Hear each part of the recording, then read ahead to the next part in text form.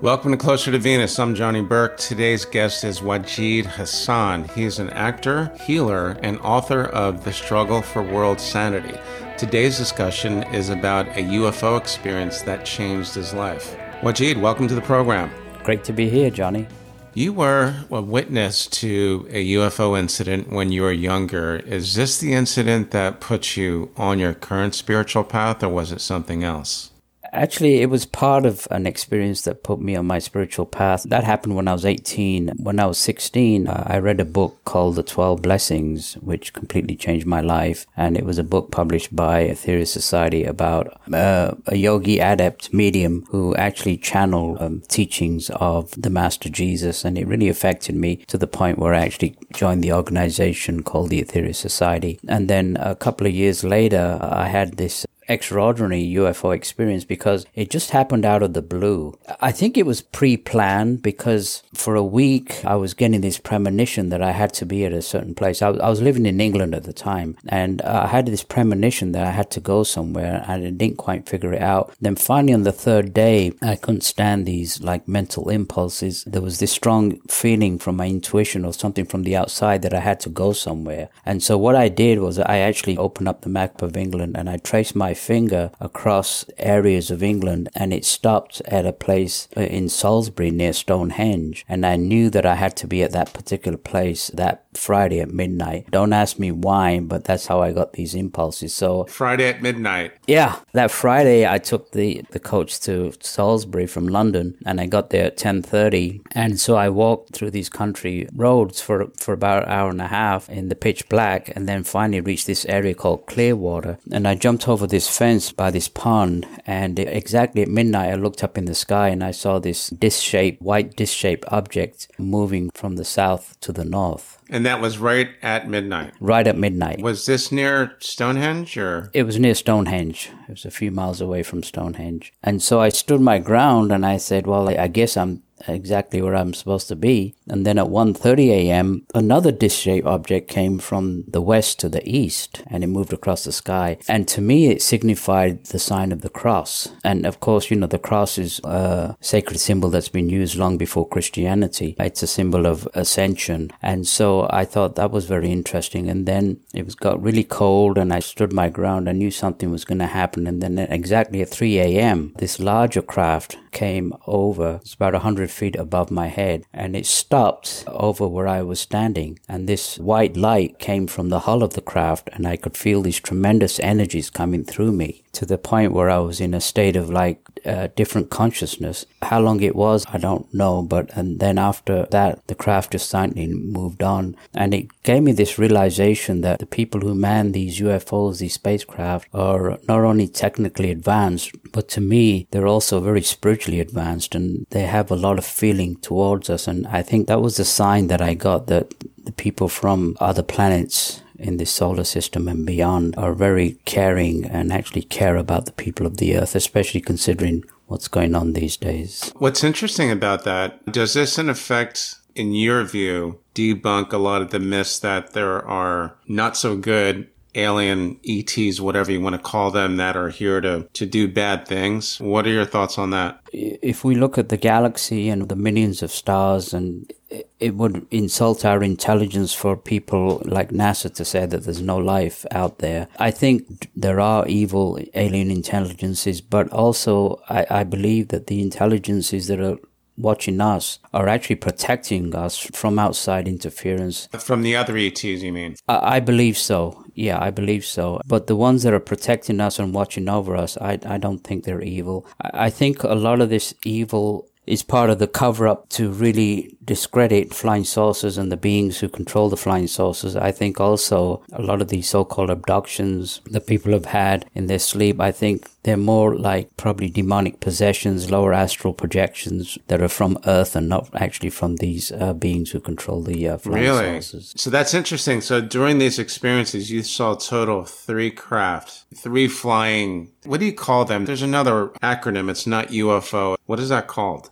There's different identities for them, but for me, I would refer them to IFOs, identified flying objects, because how can you not identify something that you actually physically saw? So to me, it wasn't anything unidentified. It was totally identified by me. And also in the book, there's another wonderful UFO experience that I had with actually two other friends of mine. So you had more than one then? I've had more than one, yeah. There's always a reason behind it. At that time, I was 18. This was something that was very personal to me. I didn't really want to share it with anybody. Of course, people would have thought I was a quack anyway. I think because of what's happening in the world and this change of consciousness, I think it was important to publish the book and to relay this experience, which I haven't really told that many people about. I can see why you would be hesitant, especially as an 18-year-old, but this experience sounds like it was almost like a download of sorts. The light came down and you seem to be enveloped in that light and you got some kind of information transfer. Am I right? I believe it was a mental contact. I think that there was definitely a connection between myself and the spacecraft and the beings in the spacecraft. Like you said, there wasn't a physical open connection. It left me with this experience of hope, and that these beings, they know us and they really care about us, and they've been around for millions of years and they're not going away. I don't think they are either. Now, you also studied with the yogi master, Dr. George King. Your experiences with the ETs, how does that relate to, or did that lead to you studying with Dr. King? When I joined the Ethereal Society, I was 17 years old. I read one of the books that Dr. King wrote called The 12 Blessings. And just a brief introduction to your listeners of who Dr. George King was. In his early 20s, he was a section leader for the London Fire Brigade back in World War II when they had the Nazi Blitz over England, and he was part of a search and rescue team, and it really bothered him why all this suffering. And so after the war, premonitions from the past, he got into a serious study of yoga, not just hatha yoga, the physical yoga, but he got deep into breathing, mantra, deep into meditations, raising his consciousness to the point where he actually did yoga for 8 to 10 hours a day while still having his job as a London cab driver. And so after 10 years, he reached such a high state of consciousness, raising the power of the Kundalini up to the heart center and above. And it was then that he was actually contacted by the beings who control these spacecraft, which we refer to as the cosmic masters. Some people refer to them as the star beings. We refer to them as the cosmic masters. So they contacted Dr. King back in 1955, and by raising his consciousness through a positive somatic trance, he was able to receive mental impulses from these beings and translate them through his larynx as an Englishman into English. And he had over 600 of these transmissions, which are fascinating. If your listeners want to know more about that, they can go to the Ethereal Society website. Yeah, and we'll get to that because I definitely want to leave a link to the Ethereal Society in the show notes. You had mentioned Kundalini and also a somatic trance, which I believe both states are similar to that of a near-death experience. True? Yeah, you're actually right. It's actually called conscious death, where the heart stops and all the functions, physical functions pretty much stop, but the higher consciousness kicks in. And yeah, the physical aspects are pretty much all diminished. And from there, high states of consciousness are experienced. It's actually called conscious death. I've heard it described as samadhi, but I've also heard that the Kundalini state is similar to samadhi. Can you tell us if there are any differences between that and the near-death experience,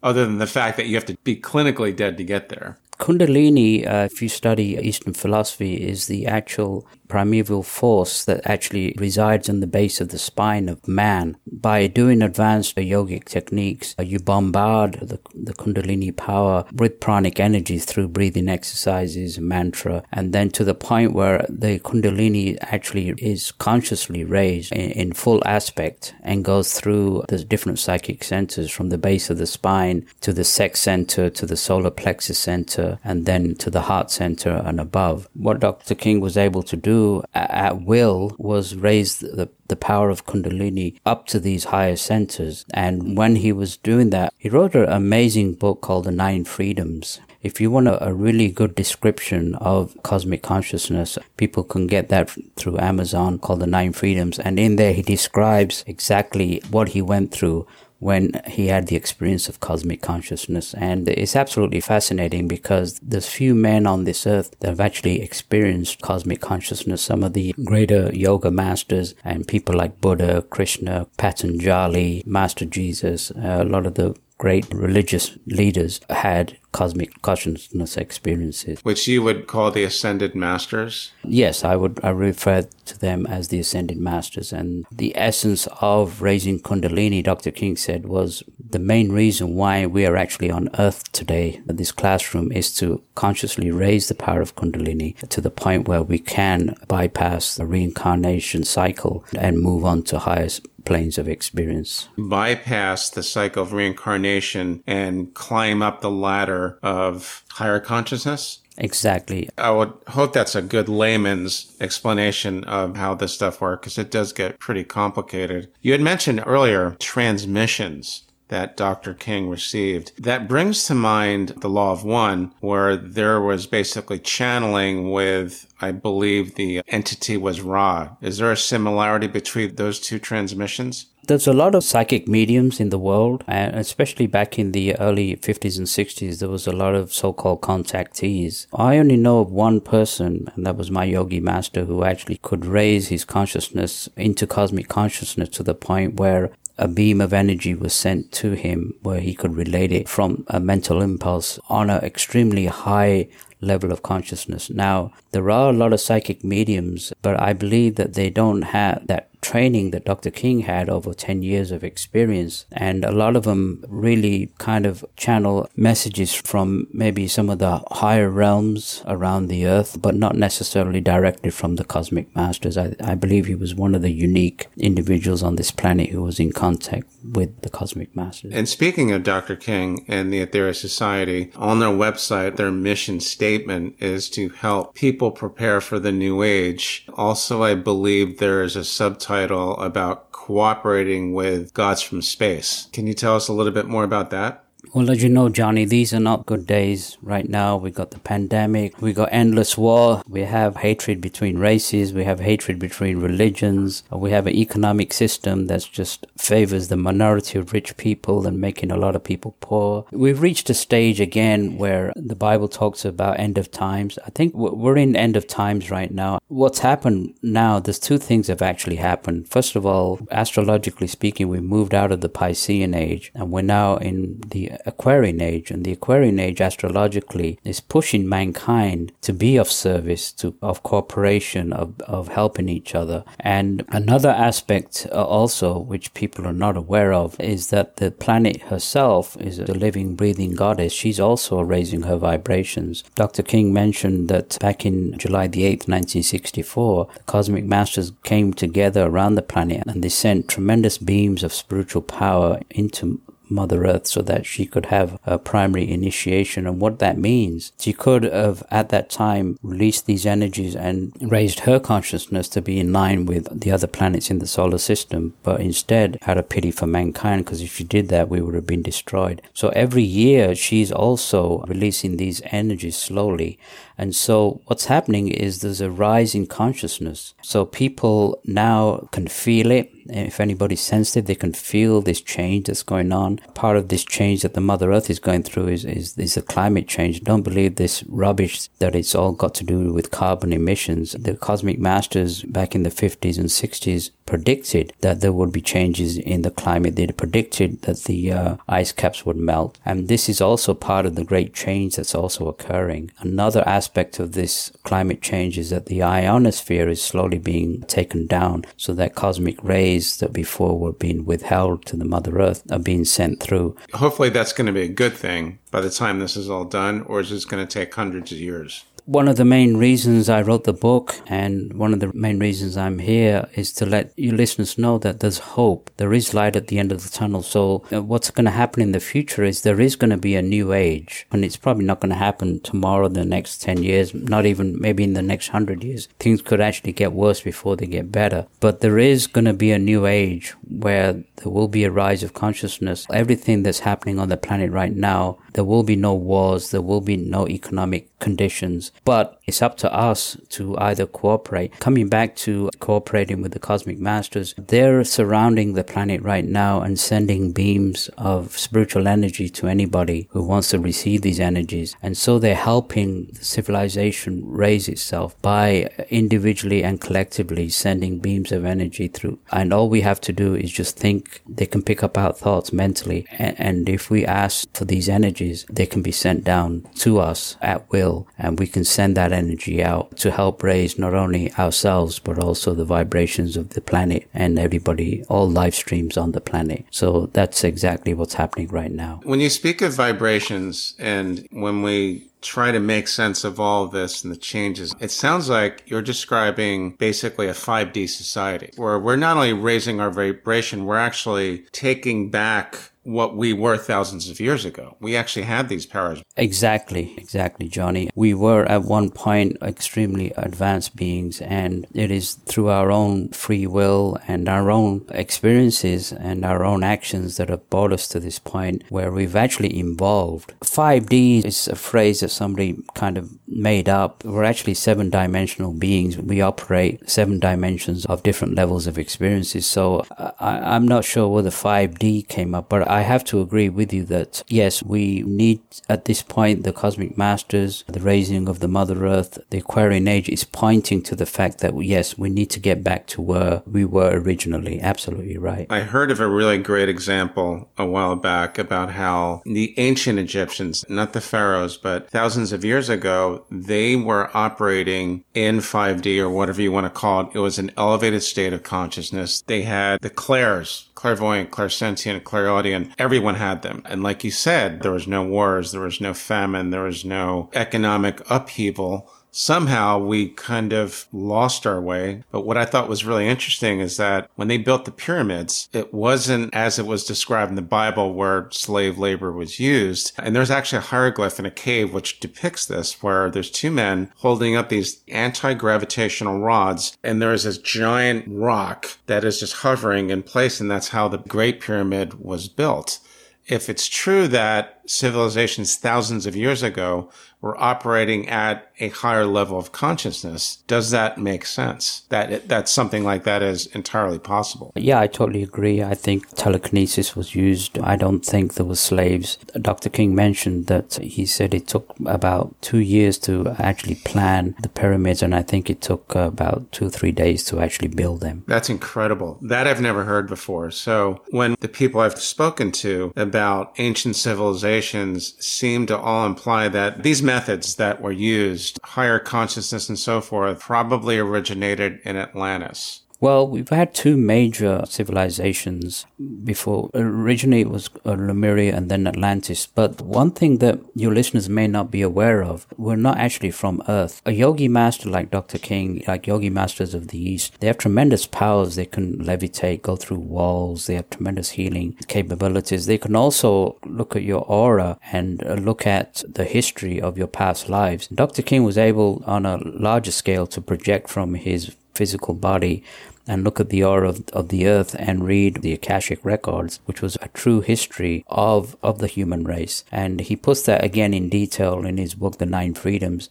And what he said was actually 18 million years ago, we actually inhabited a planet between Jupiter and Mars called by the name of Maldek. And Maldek, again, was a highly advanced race. He said that robots actually took care of all the menial tasks on Maldek. And so we were extremely technically advanced. We could control the weather. We had an abundance of food. And the Bible refers to Adam and Eve and the fall, the Garden of Eden. It's a good analogy of what actually happened on Maldek, because there was a group of scientists that got into this lust for greed and power, and they actually invented an atomic bomb, which Dr. King said was 10,000 times more powerful than the atomic bomb used on Earth. And they completely destroyed the planet Maldek, which is now the asteroid belt. Scientists are confirming that the asteroid belt was actually a planet that was actually blown up millions of years ago. That I've heard about. Not in that detail, but they basically destroyed themselves, as legend would have it, in the same manner almost as Lemuria and Atlantis. Well, what happened was we're descendants of Maldek. We were extraterrestrials who lived on Maldek. After the planet was murdered, we were all released on our different levels of existence on the different planes, on the etheric planes, and then the Earth was approached to ask if she would uphold her evolutionary cycle and allow these radionic mutations to actually reincarnate upon Earth. And she agreed to do that. And at that time, there was another race that lived on Earth called the Adamic Man, which took care of these atomic mutations over thousands of years. And then it was only after they assembled some civilization that they actually left, and then from there a few million years later came the civilization of Lemuria. Lemuria was very advanced scientifically, culturally, and Lemuria fell in an atomic war, and the Earth moved her axis and Lemuria fell under the oceans. And then millions of years later Atlantis came up, and again Atlantis, if you look at some of the ancient Vedic texts, they talk about vimanas and beams of energy and explosions. They were referring to the war on Atlantis, where Dr. King mentioned in the Nine Freedoms that one side had an atomic bomb, which they called the Brahma weapon or weapon of God, and the other side had a controllable atomic ray called Indra's dart, and down fell Atlantis. Lemuria destroyed itself, Atlantis destroyed itself, and Maldek destroyed itself. We're a weird bunch of people. We're into self-destruction. But how advanced were they really? Because it seems like when you mentioned the lust for power is corrupting and eventually our downfall, and still is. Here we are in 2021, locked in a 3D world, or, I guess that's the best description we have for now. I find the Aetherius Society very, very interesting. Between the Aetherius Society and what you gathered or learned from your experience with the craft that you saw near Stonehenge, other than being loving creatures, what are these higher consciousness beings really trying to tell us now? It's very interesting that when Dr. King was contacted again, mankind, after that terrible purge of humanity called World War I and II, invented the atom and started exploding the atom and the hydrogen bombs. And it was known by the cosmic masters at that time that the Mother Earth was actually going to be killed because of these atomic explosions. And it's interesting also that a lot of the UFO sightings were seen in the skies in the early 50s and 60s. There was a concern in the solar system about not only the Mother Earth, but also mankind again was ready to destroy himself. And so the cosmic masters actually intervened and physically, scientifically absorbed a lot of that radiation that was released. I think America detonated at least 1,000. So did Russia. That fallout would have not only killed the planet, would have also have killed mankind. So the cosmic masters actually intervened and saved us from that catastrophe. Part of their message is we need to stop this folly, which is again brought us to the brink of nuclear war, and we need to walk away. And not for the first time, obviously. Unfortunately, no. This is the fourth time in our history that it's occurred. So a lot of the transmissions talked about the dangers of atomic explosions and of nuclear radiation. Dr. King actually wrote another book called You Are Responsible, where in there there's transmissions about the dangers of nuclear radiation and atomic bombs. And he petitioned governments, he petitioned many organizations, to the point where finally the scientific community woke up and realized that what they were doing was dangerous. And Dr. King's help with the energies sent through by the cosmic masters absorbing the radiation, it held at bay a terrible disaster that was due at that particular time. Star beings, as actually one of my guests on the show told me, that's what they prefer to be called. Do you think that in our lifetime we'll actually have face-to-face contact with them? There's been a lot of sightings around the world. There's been people who have seen these sightings. There haven't been many face-to-face contacts, although Dr. King's mother was actually contacted back in the 50s by the beings who manned these spacecraft, and she was actually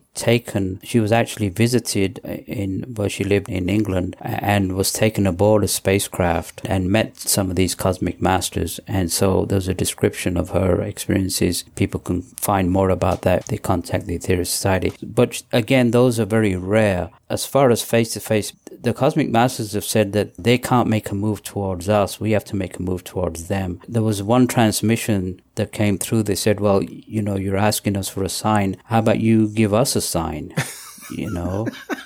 I imagine that the transmission or download is done telepathically. Do you suppose that they're really not that much different from us? They're just operating on a higher consciousness level? Or are they just completely different types of beings? I think they're completely different from us in many aspects, because on an evolutionary scale, I think they're millions of years ahead of us, not only scientifically, but spiritually. But are they humanoid, or are they something like humanoid, like we are? In the Nine Freedoms, Dr. King actually went on one of these space vehicles that they referred to as satellite number 3, and he met some of these beings. And he said the beings that he saw were like 7 feet tall. They had a one-piece silver suit. They were humanoid, long hair down to their shoulders with very handsome features. And the women were also very beautiful. So well, that's good to know. This notion of little green men, I'm not sure where that came from. Could have been the Roswell incident. But I feel also that the people that advanced probably may use androids. And so those little green men could have been robotic androids that they use for their exploration or research.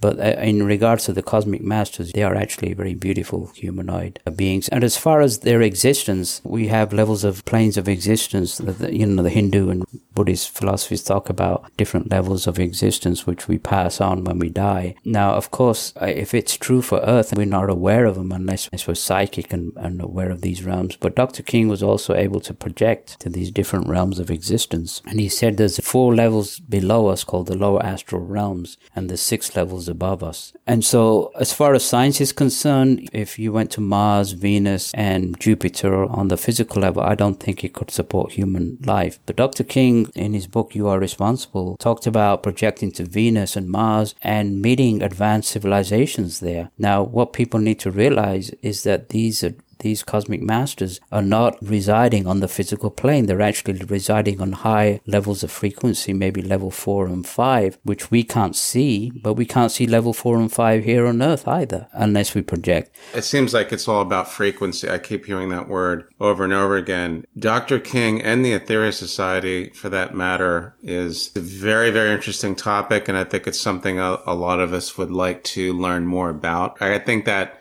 deserves an episode unto itself because it's pretty dense, to say the least, but in a good way, not in a 3D way. Really great stuff. Wajid, thanks for joining us. How can our listeners find you online? They could check the Aetherius Society. I have a personal email if people want to contact me directly. Wajid4gk@gmail.com. WAJID, the number 4gk@gmail.com, and they can get the book Struggle for World Sanity on Amazon. I will put a link to that in the show notes. You've been listening to Closer to Venus. This is Johnny Burke. If you enjoyed today's episode, please consider subscribing. If you really liked it, you can also leave us a review on iTunes as well. Thanks again for joining in, and we'll see you next time.